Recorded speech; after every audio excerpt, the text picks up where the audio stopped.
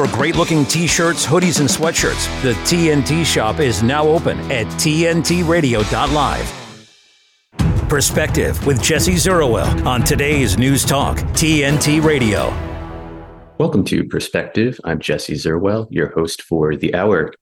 I am flying solo once again today for the second leg of a monologue, which I began yesterday. And I want to pick up right where I left off with the UAE and, as reported by Reuters, its plans to maintain ties with Israel despite Gaza outcry, sources say.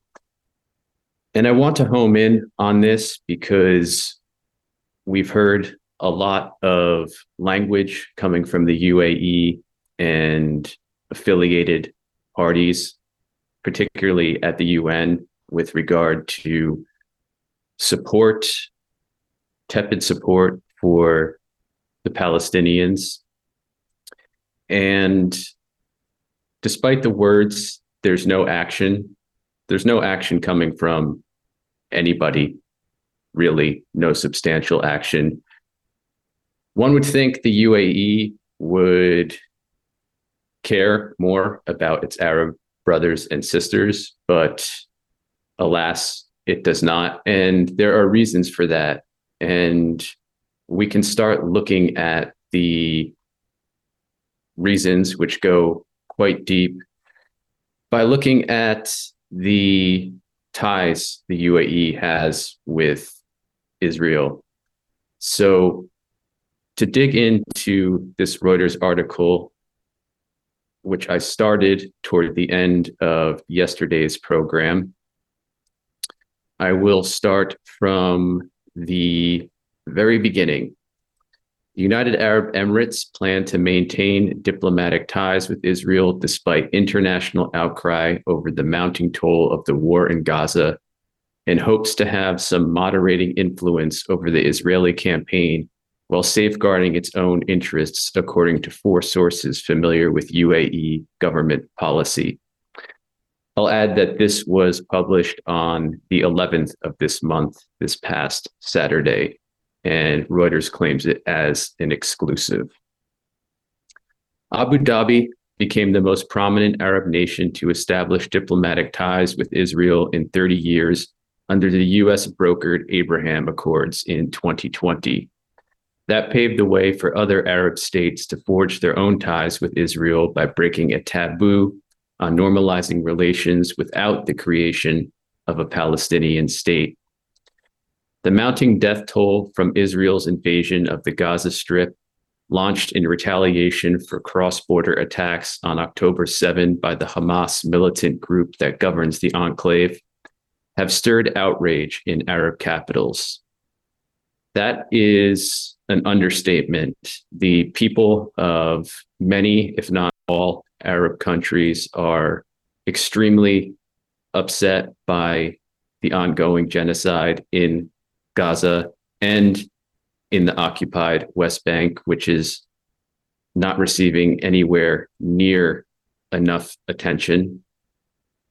And they are, the Arab people in Arab capitals and throughout those Arab countries, are extremely upset with their government's response or pathetic lack thereof to the ongoing genocide against Palestine.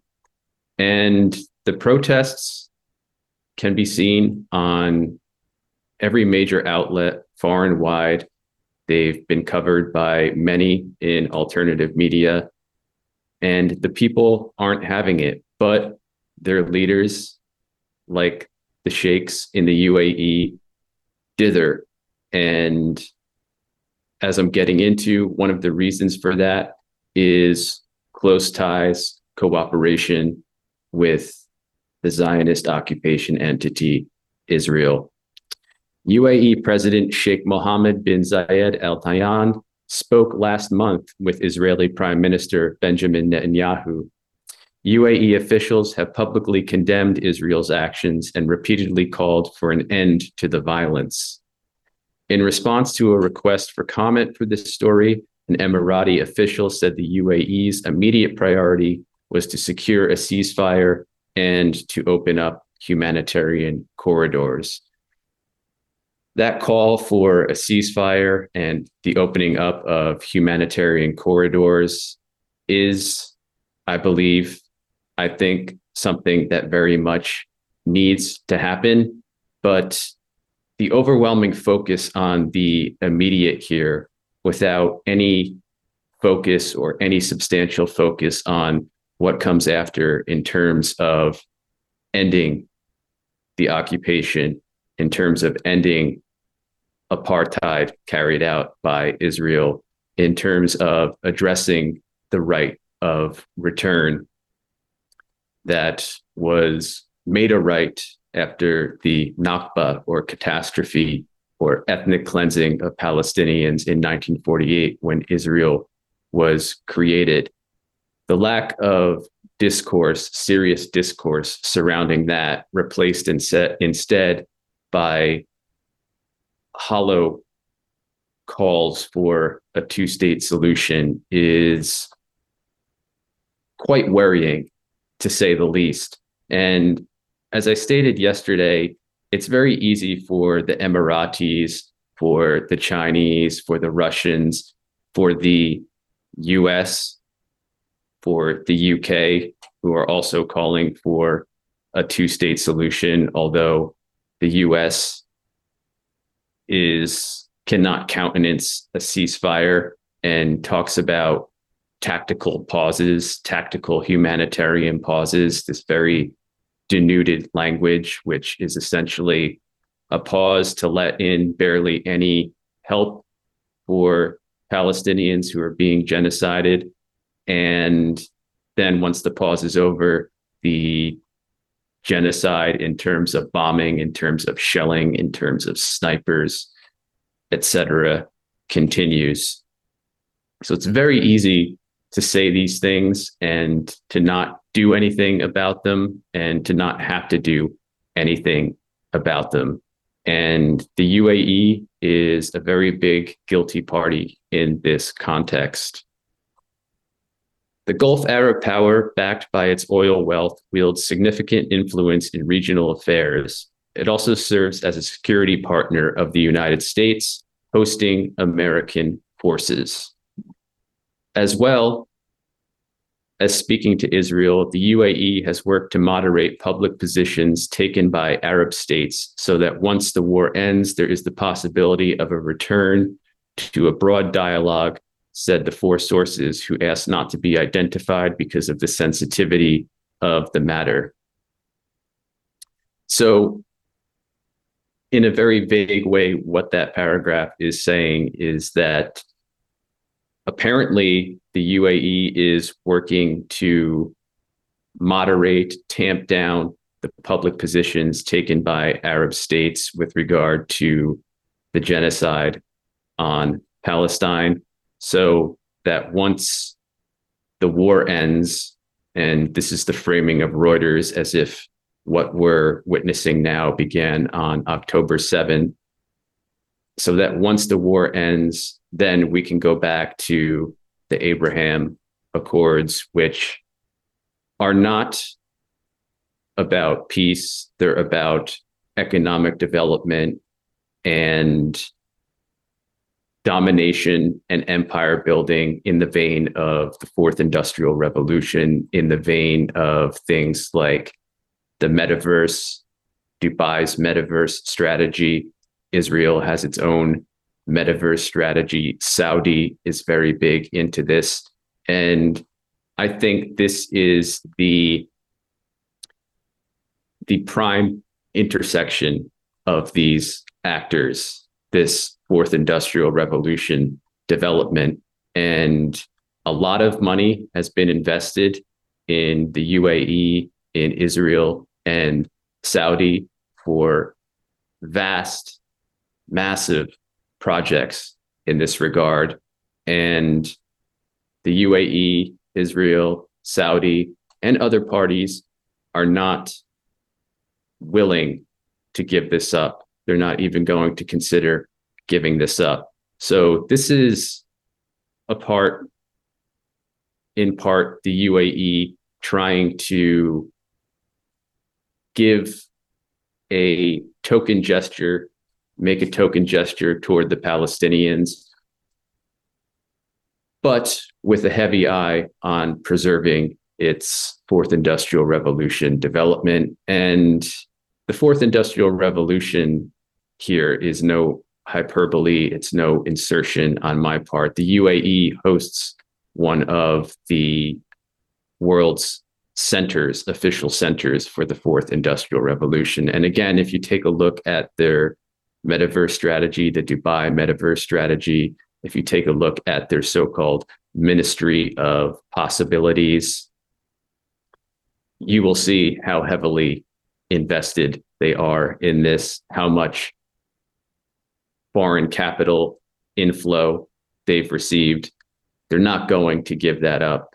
They have their huge part in a new digital metaverse empire to build, and they are going full steam ahead with that.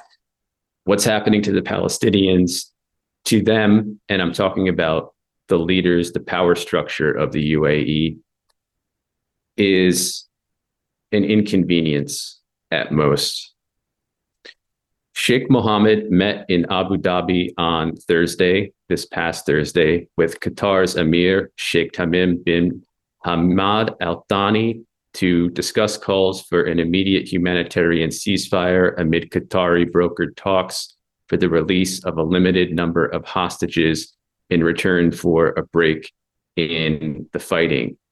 Quote, the UAE and Qatar stand firm in urging the need to advance de-escalation efforts and secure a just, lasting, and comprehensive peace in the region, unquote, Sheikh Mohammed said on social media after their discussions. So, two things here. Qatar is heavily involved. It has a line to both the US and to Hamas, and also to Israel through the Mossad. The meeting that took place recently, if I'm not mistaken, was one that included Israel's Mossad. It included indirect communication with Hamas, and it included the CIA head, William Burns. So, as Issa Bloomy and I have pointed out many times, Qatar does not get that much attention in the context, the huge context of what I'm talking about here, but it is an actor to whom we should pay more attention, and realize too that when it comes to UN agendas, UN Fourth Industrial Revolution agendas, Qatar is very much on board with those. Just as an example, going back to, I believe it was March of this year, but let me pull up the source to get it correct. The World Health Organization site is being a pain as per usual. In any case, it's not coming up, but Doha hosted an event under the auspices of the UN, I believe it was. The World Health Organization, of course, is a part of the UN.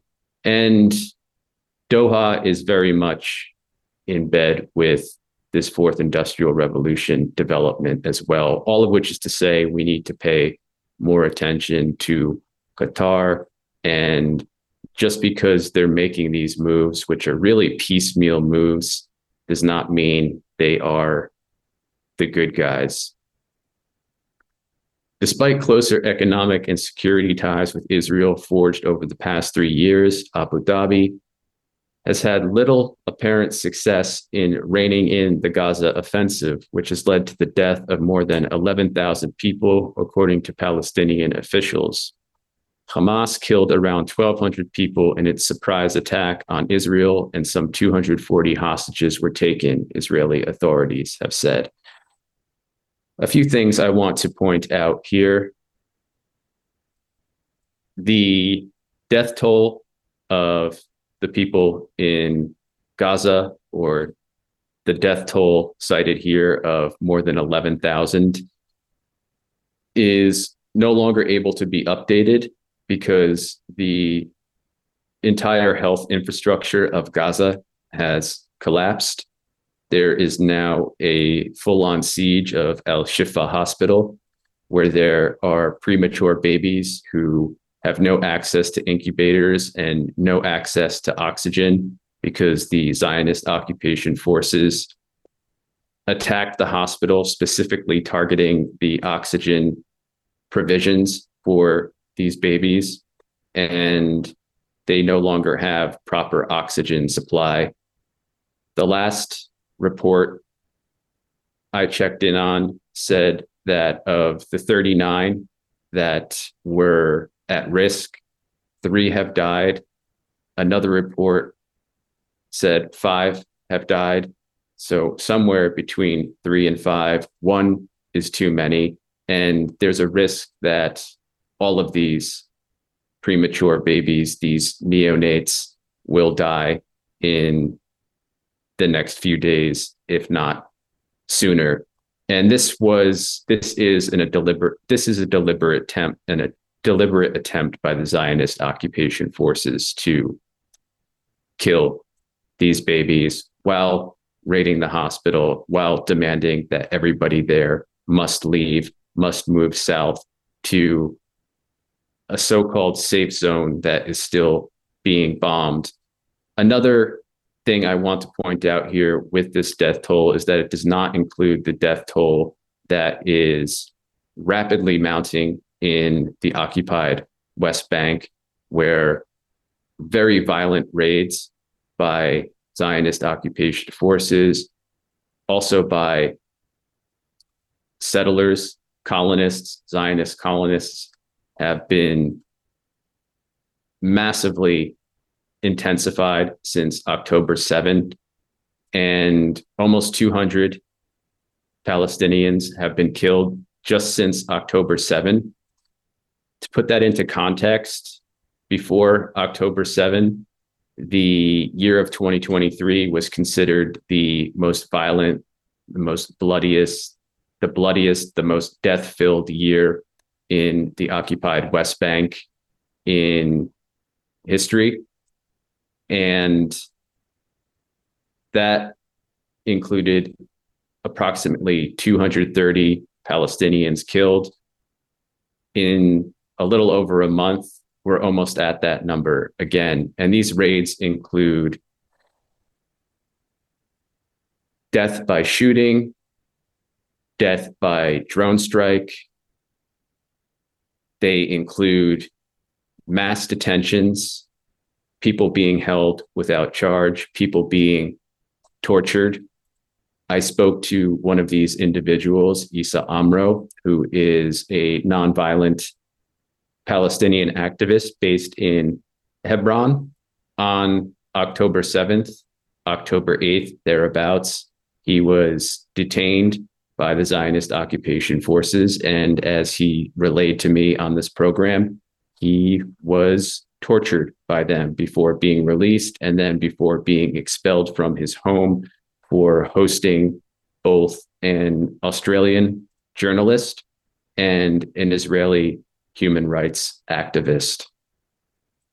So when we hear this 11,000 number, and it's well over 11,000 now, according to the Palestinian Health Ministry, and yes, a lot of disgusting doubt has been cast, purposely so, on these numbers, but it should be pointed out that the US, the UN, many other entities have relied on these numbers in the past, unquestioningly or almost unquestioningly, if not completely unquestioningly. But now they're being called into question because the death toll is most likely higher than that, considering all of the people who are still buried under the rubble of Gaza and have not been yet removed or identified.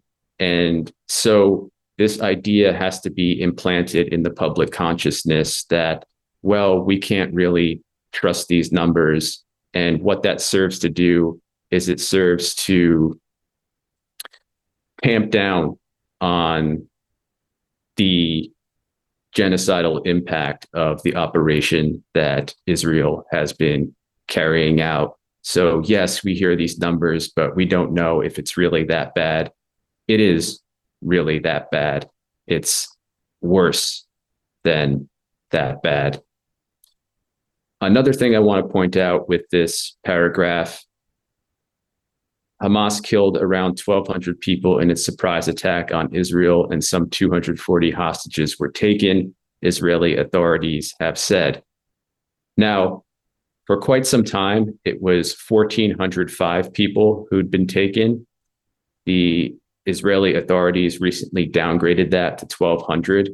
And there's no question from the usual suspects about this downgrade, about the inability to trust the numbers that the Zionist occupation entity is putting out there. But the numbers have officially been downgraded.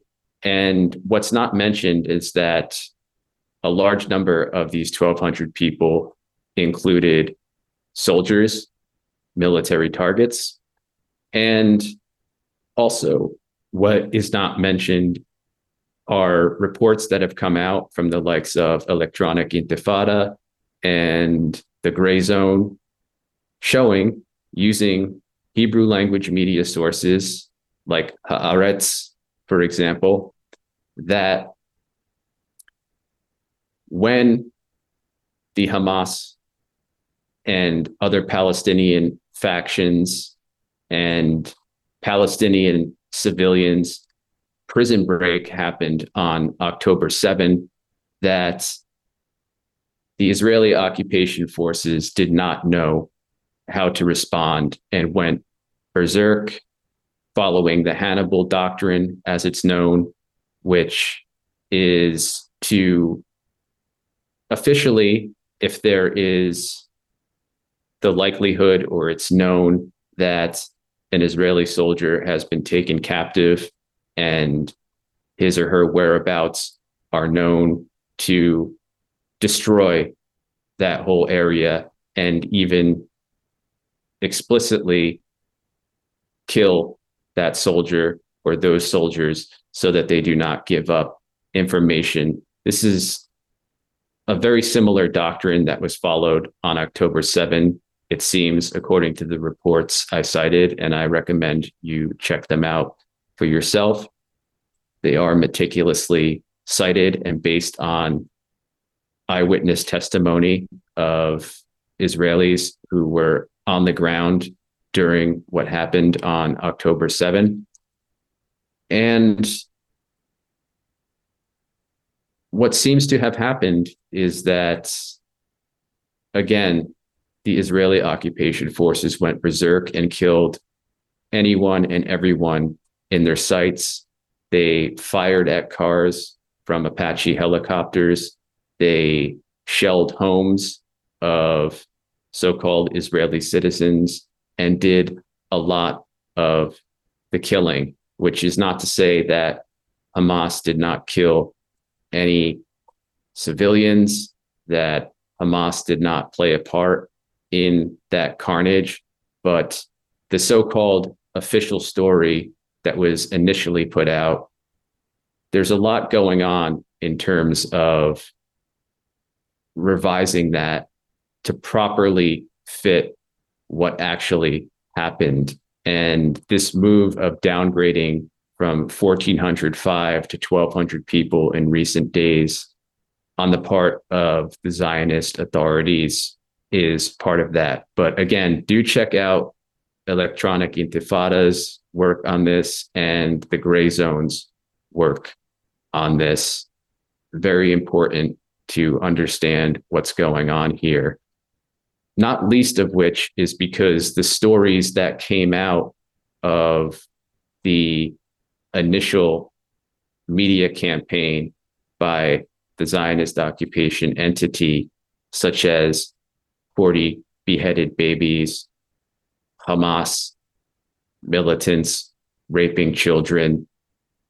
None of these have been proven to be true, but they've been injected into the public consciousness the world over, and they've stuck since then and have helped give Israel the green light to carry out the genocide it's been carrying out, or this latest stage of a 75 plus years genocide it's been carrying out.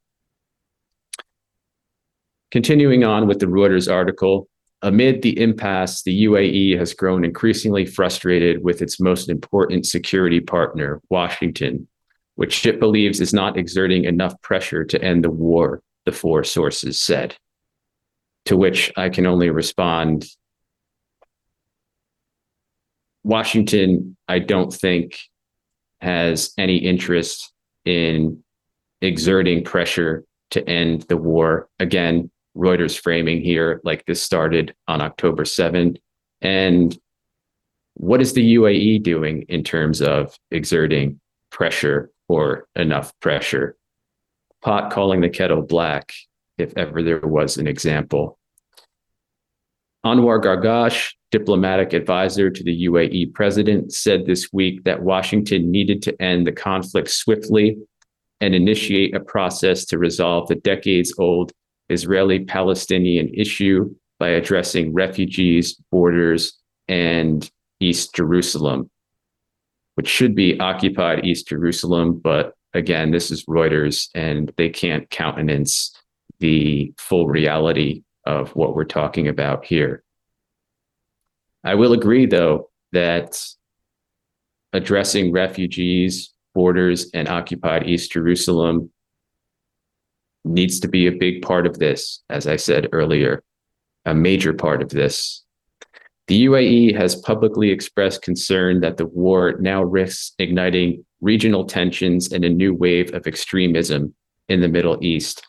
And the UAE is very worried about this, particularly with regard to Ansar Allah in Yemen and the fact that Ansar Allah has been able to strike back at the UAE for the genocidal war that it is still waging on Yemen.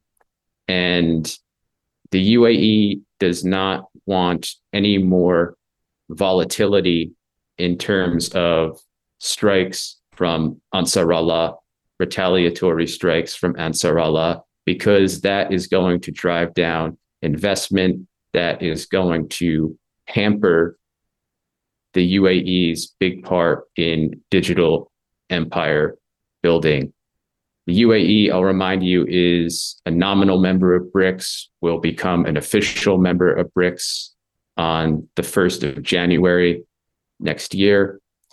And this is what it is concerned about. And I think this speaks to the larger picture of what BRICS is all about. It is about a new form of capitalist empire building. It is not an alternative paradigm to US hegemony.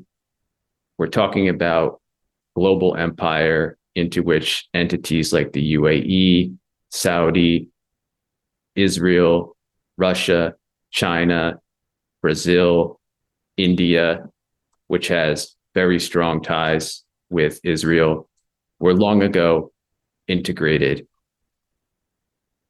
Speaking on October 18 at the UN Security Council, where the UAE holds a rotating seat, Ambassador Lana Nusebe said that Abu Dhabi had sought via the Abraham Accords with Israel and the United States to deliver prosperity and security in a new Middle East through cooperation and peaceful coexistence.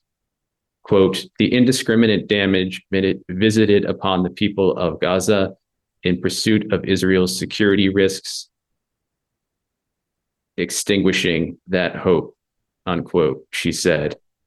A senior European official told Reuters that Arab states had recognized now that it was not possible to build ties with Israel without addressing the Palestinian issue. Israel's foreign ministry declined to comment for this story. Quick pause here. I'll be back right after this here on TNT Radio. Stay tuned. The European Central Bank is saying the quiet part out loud about central bank digital currency. From Washington, D.C., this is the Morano Minute with your host, TNT Radio's Mark Morano. The president of the European Central Bank, Christine Lagarde, admitted the EU's new central bank digital currency will be used to impose control. There will be control, you're right. You're completely right. Mm-hmm. We are considering whether for very small amounts, anything that is around 300, 400 euros, we could have a mechanism where there is zero control. But that could be dangerous. The terrorist attacks on France back 10 years ago were entirely financed by those very small anonymous credit cards that you can recharge in total anonymity. Did you get that? You have to give up your freedom and use a central bank digital currency and no more cash because of a terrorist attack 10 years ago. What's the bigger threat? Tyrannical government trying to protect you or the terrorists themselves? Reject central bank digital currency. Reject the Great Reset. This is Mark Morano for the Morano Minute on TNT Radio. Challenging the consensus and debunking the narrative. This is Viewpoint. Natural disasters may seriously threaten civilization in the future, yet the mainstream media peddles a pseudo-scientific man-made climate crisis. Natural climate change is a real threat, and historical records show that global cooling is the biggest killer, not global warming. Cooling may arise from astronomic phenomena, including solar cycles, and volcanic activity can play a major role too. For example, in 1815, Mount Tambora in Indonesia underwent the most deadly volcanic eruption in recorded history. Enormous amounts of dust and ash destroyed crops and vegetation, killed tens of thousands of people, and the eruption led to tsunamis. The following year, 1816, was known as the Year Without a Summer, as abundant frost and ice continued all year. Newspapers of the day reported extensive crop failures in Europe and the United States. Perspective with Jesse Zurawell on today's News Talk, TNT Radio. Welcome back to Perspective here on TNT Radio, where we are live 24/7. I am Jesse Zurawell and flying solo for the second day in a row. And I've been talking about the UAE and its very tepid response to the genocide in Palestine and why that is so. And this builds off of previous reports I've done on the UAE's metaverse strategy, the UAE being a hotbed for the development of a metaverse future, of a Web3 based future, of a blockchain based future, in concert with Israel, which is very big into the same space, and Saudi as well. Moving on with this Reuters article, which I've been going through and I think is quite illuminating in terms of setting the geopolitical and diplomatic groundwork for the larger picture of digital empire building in that region. The UAE continues to host an Israeli ambassador, and there was no prospect of an end to diplomatic ties, which represented a longer-term strategic priority by Abu Dhabi, the sources said, these being the four sources, anonymous sources mentioned earlier. The accord was motivated in part by shared concerns over the threat posed by Iran, as well as a broader economic-driven realignment of Abu Dhabi's foreign policy. The UAE sees Iran as a threat to regional security, although in recent years it has taken diplomatic steps to de-escalate tensions. the key point to home in on here is economic-driven realignment of Abu Dhabi's foreign policy. Israel and the UAE have developed close economic and security ties in the 3 years since normalization, including defense cooperation. Israel supplied the UAE with air defense systems after missile and drone attacks on Abu Dhabi in early 2022 by the Iran-aligned Houthi movement in Yemen. That is Ansar Allah, the misnomer. The error is calling them the Houthi movement. The Houthi family, quite large family in Yemen, is but one part of the larger Ansar Allah resistance movement. And as far as being Iranian aligned, yes, there is an at least nominal alliance between them, but Ansar Allah is largely, if not completely, self-sufficient and has stated, especially recently, that it's not relying on Iran in really any capacity to carry out its resistance. But this is the narrative that continues. Reuters continues it. Al Jazeera continues it. They cannot countenance referring to Ansar Allah as anything other than the Houthi rebels, and Al Jazeera being based out of Qatar, where CENTCOM, US CENTCOM, is also based, probably has something to do with that. So it's always very telling and irking, infuriating at some points to watch how the mouthpieces and commentators on Al Jazeera cannot properly refer to a legitimate resistance movement that is very much in alliance with the people of Palestine and the resistance they've long undertaken. And I think this deliberately serves a strategy of balkanizing these resistance movement. As good as a lot of the coverage of the genocide on Gaza and the occupied West Bank and Palestine overall has been by Al Jazeera, there is still a need to keep these resistance movements fractured, to enervate them, to paint the picture that there is no broad alliance between them when there very much is. And this comes back to the economic interests, the technological economic interests, and this huge push we're seeing to move life as we've known it, economic relations, all social relations, into the so-called metaverse. And as I've said before, I don't think this is going to be possible.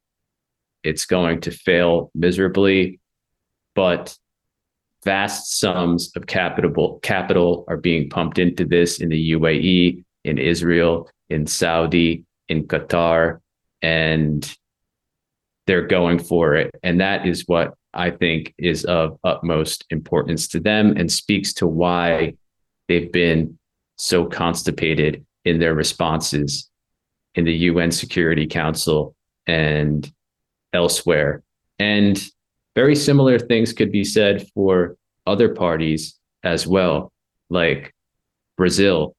Again, very easy to say the things it does, but how does that translate into action?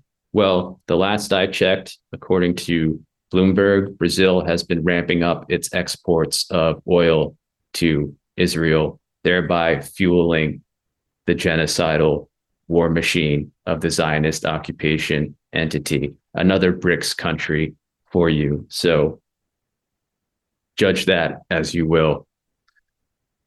Bilateral trade between Israel and the UAE has exceeded $6 billion since 2020, according to Israel government data.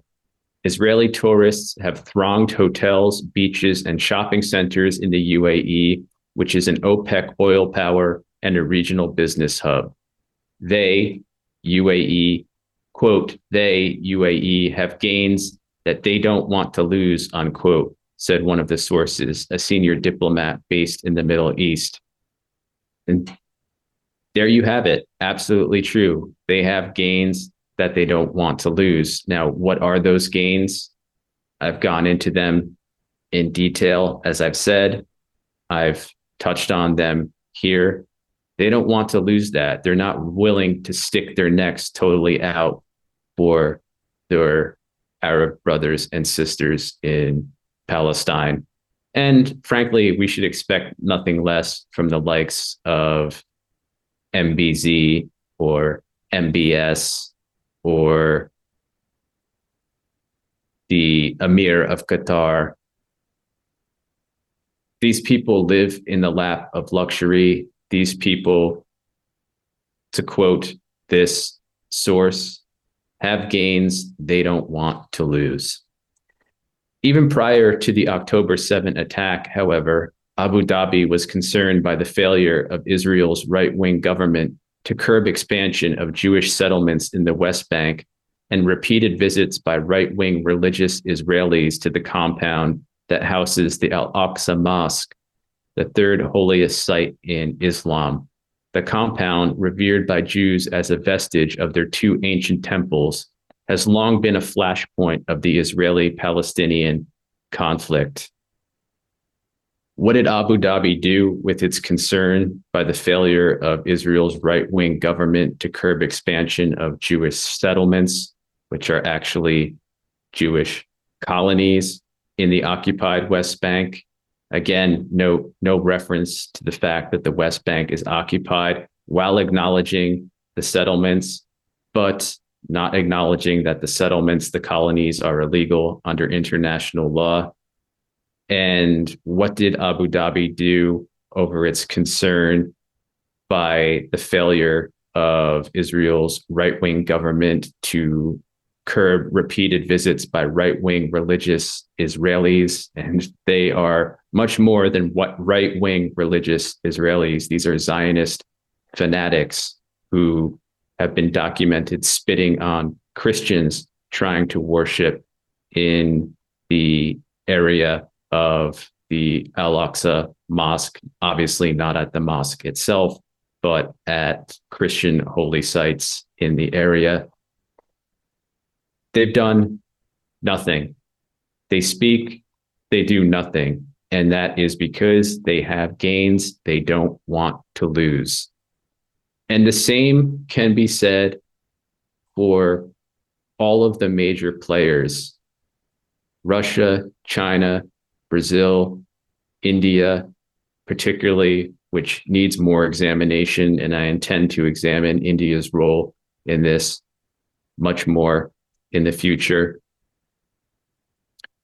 South Africa, saying the right things, but what steps is it really taking to help anything? We have to go beyond words here, and we have to look at the possibility that these words are being put forth to give us the illusion of a new paradigm that is shifting away from a so-called unipolar world order headed by the US. Yes, there was once a time when there was a unipolar world order headed by the US, but that long ago became a global world order, a global empire in which the very same parties now under BRICS and the expanded BRICS who are claiming to offer a new paradigm were integrated. And they have no new paradigm to offer unless we're talking about digital empire building. None of four sources ruled out that the UAE could downgrade or sever its ties if the crisis escalated. Sources said that the displacement of the Palestinian population from the Gaza Strip or the West Bank into Egypt or Jordan was a red line for Abu Dhabi. Well, the displacement is currently underway, and some of it has reached Egypt, not Jordan yet, but it's underway in large part. Northern Gaza has been ethnically cleansed by and large, although there are a few hospitals with patients and people seeking shelter hanging on, Al Shifa being one of them, currently under attack. People have made their way into Egypt.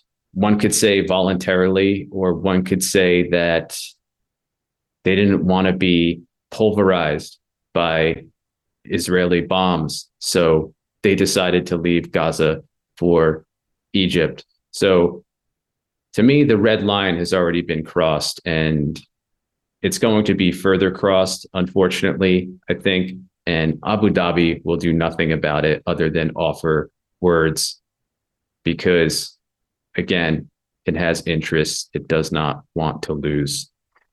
James Dorsey, a senior fellow at the National University of Singapore, it does not want to lose.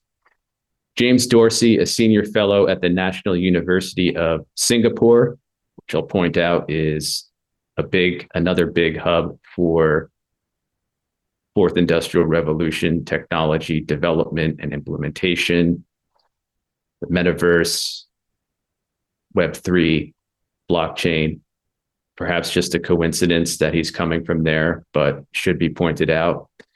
Mr. Dorsey said the war in Gaza had discredited the notion that economic cooperation on its own could build a stable region.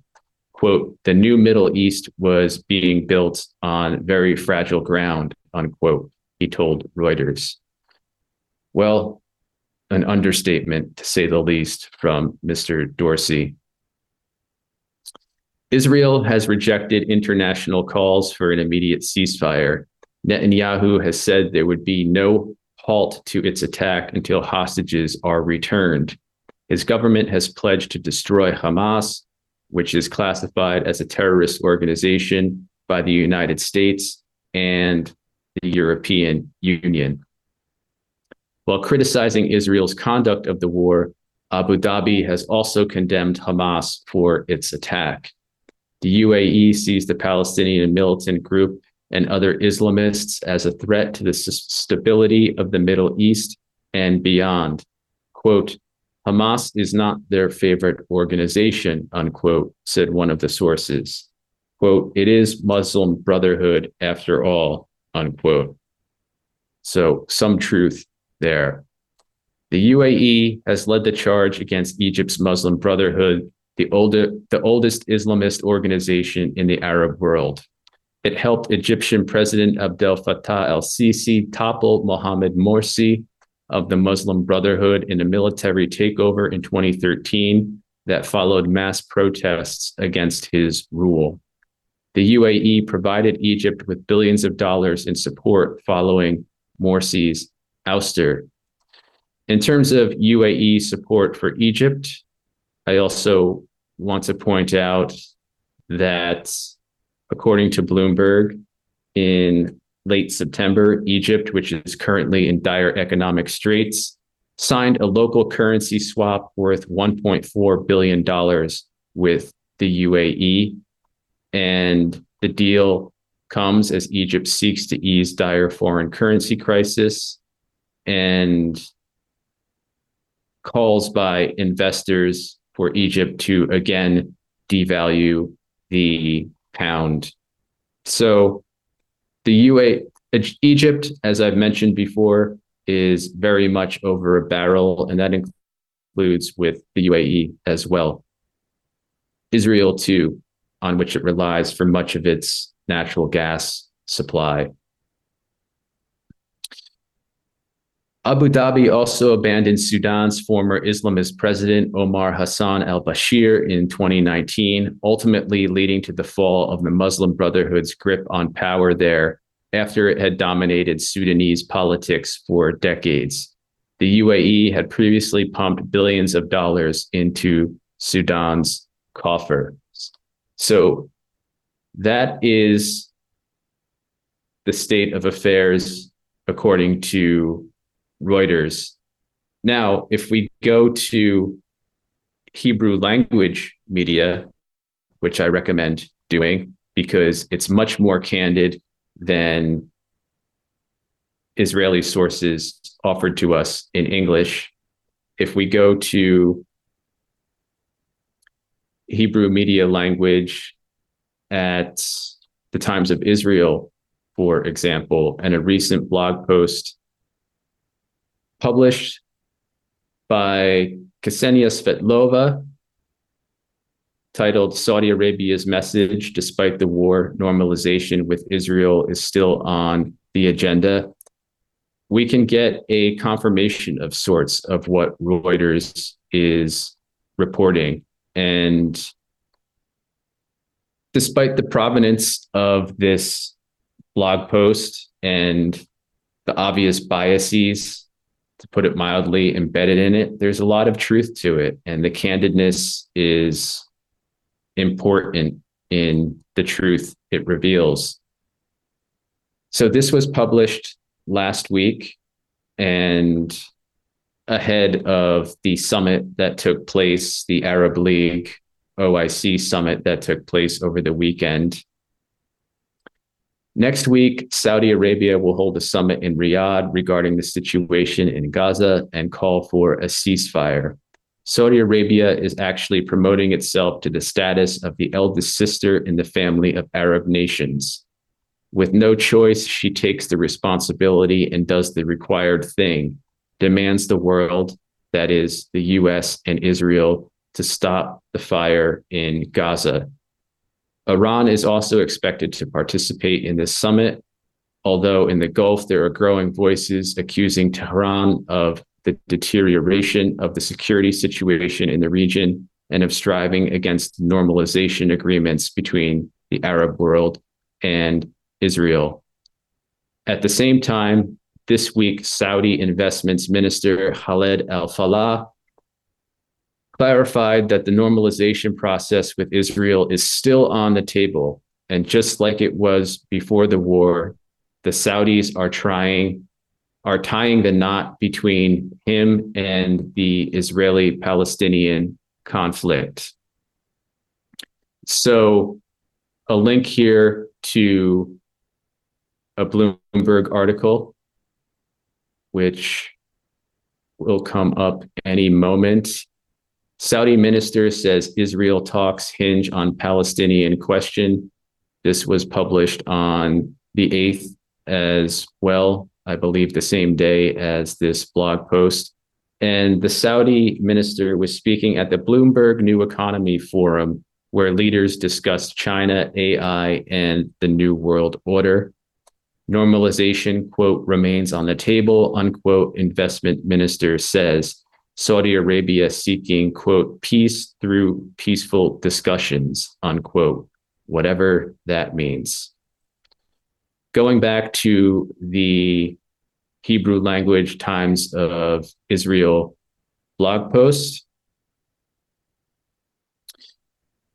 this is a very strong and significant statement coming from Investments Minister Khaled Al-Fallah. This is, while Hamas is trying to establish facts on the ground and is proud that it has changed the architecture of relations in the region and made everyone engage with the Palestinian issue, the Saudis say the opposite.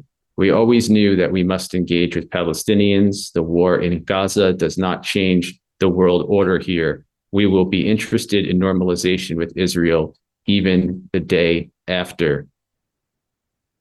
According to the Jewish American businessman, Bruce Gerfine, who has been working and living in the Gulf for many years, the Saudis are very focused on the development of Vision 2030, which was set by Crown Prince Mohammed bin Salman. And this is also evident in the Hulein talks. Quote, people are less discussing the war in Gaza and the Palestinian issue and more about the accelerated development of their country in the Saudi 2030 vision. The same is true in the United Arab Emirates. In 2 weeks, The United Nations Climate Summit, COP28, will be held there, and it is very interesting and important to them. By the way, flights from Dubai to Israel continue as usual. It may be the destination with the most flights at the moment, unquote, says Gerfine. It should not be concluded, however, that the Saudis and Emiratis do not care about the Palestinians. However, while they are very busy with diplomatic activity regarding Gaza and pouring humanitarian aid into the Strip, these countries also do not forget about their national interest, development, economy, and peaceful relations with the nations of the region, to which I would add in service of the Fourth Industrial Revolution. That is it for me for today. I'll be back at the same time tomorrow. Thank you very much for tuning in here on TNT Radio, and take care.